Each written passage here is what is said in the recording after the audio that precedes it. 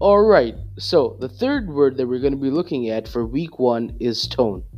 So, a musical tone is basically a steady periodic sound. It is characterized by a couple of factors, such as its duration or its length, its pitch or how high or how low it is, its intensity or its loudness, and its timbre or its quality.